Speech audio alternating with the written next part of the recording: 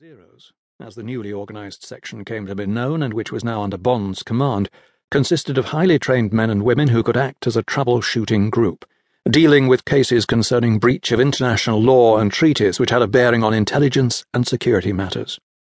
2 Zeros could be invited into a case by either the intelligence or security services, or even the police. They were answerable not to their old chief, M, but to a watch committee, dubbed Microglobe 1, which consisted of the chiefs of both the intelligence and security services, their deputies, a senior commissioner of police, and a new government minister who held the ambiguous title of Minister of Related Home and Foreign Affairs, an idiot title which had come in for much ribaldry from the press. Nobody had missed the fact that this relatively small office was basically run by the government for the government.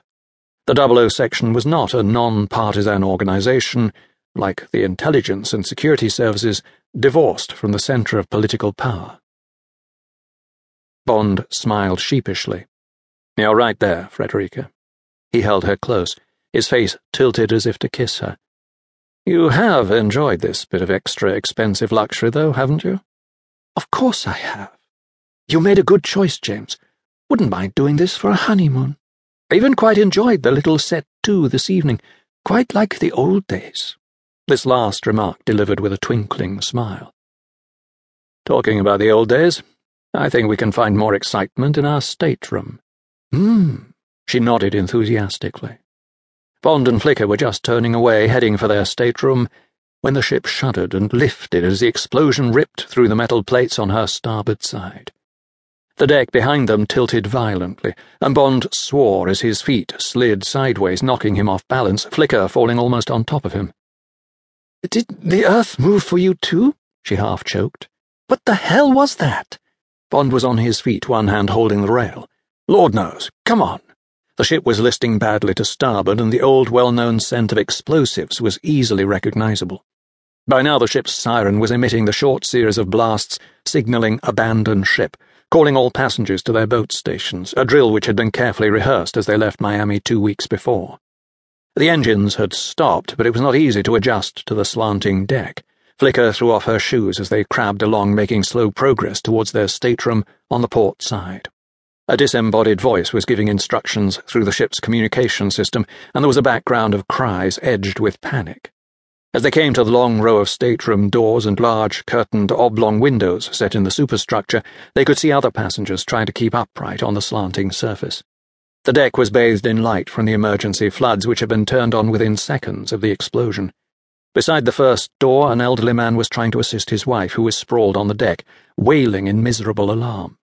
Bond went to her immediately, telling the husband to get the life jackets from his stateroom and indicating that Flicker should do the same for them. The elderly woman had obviously damaged her arm, probably broken it, and a moment later 2 of the ship's officers appeared, banging on the stateroom doors and calling for all passengers to muster by the boat station.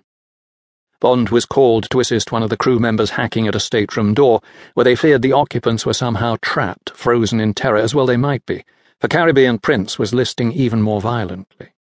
As he moved to help yet another passenger, he saw a deadly flicker of fire coming from the forward companionway. "Get to the lifeboats," he yelled, reaching for the nearest extinguisher, banging the nozzle against one of the stanchions and directing the foam down into the fierce flames which reached upwards like terrible claws. Another of the ship's officers joined him in a battle they were rapidly losing.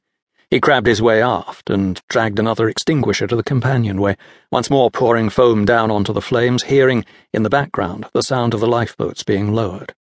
At the same time, he was aware of people shouting to him, telling him to get off the ship, but he was already throwing the empty extinguisher to one side and moving for it to find a third. He had gone scarcely 2 steps when he heard a great whoosh and felt the heat on his back.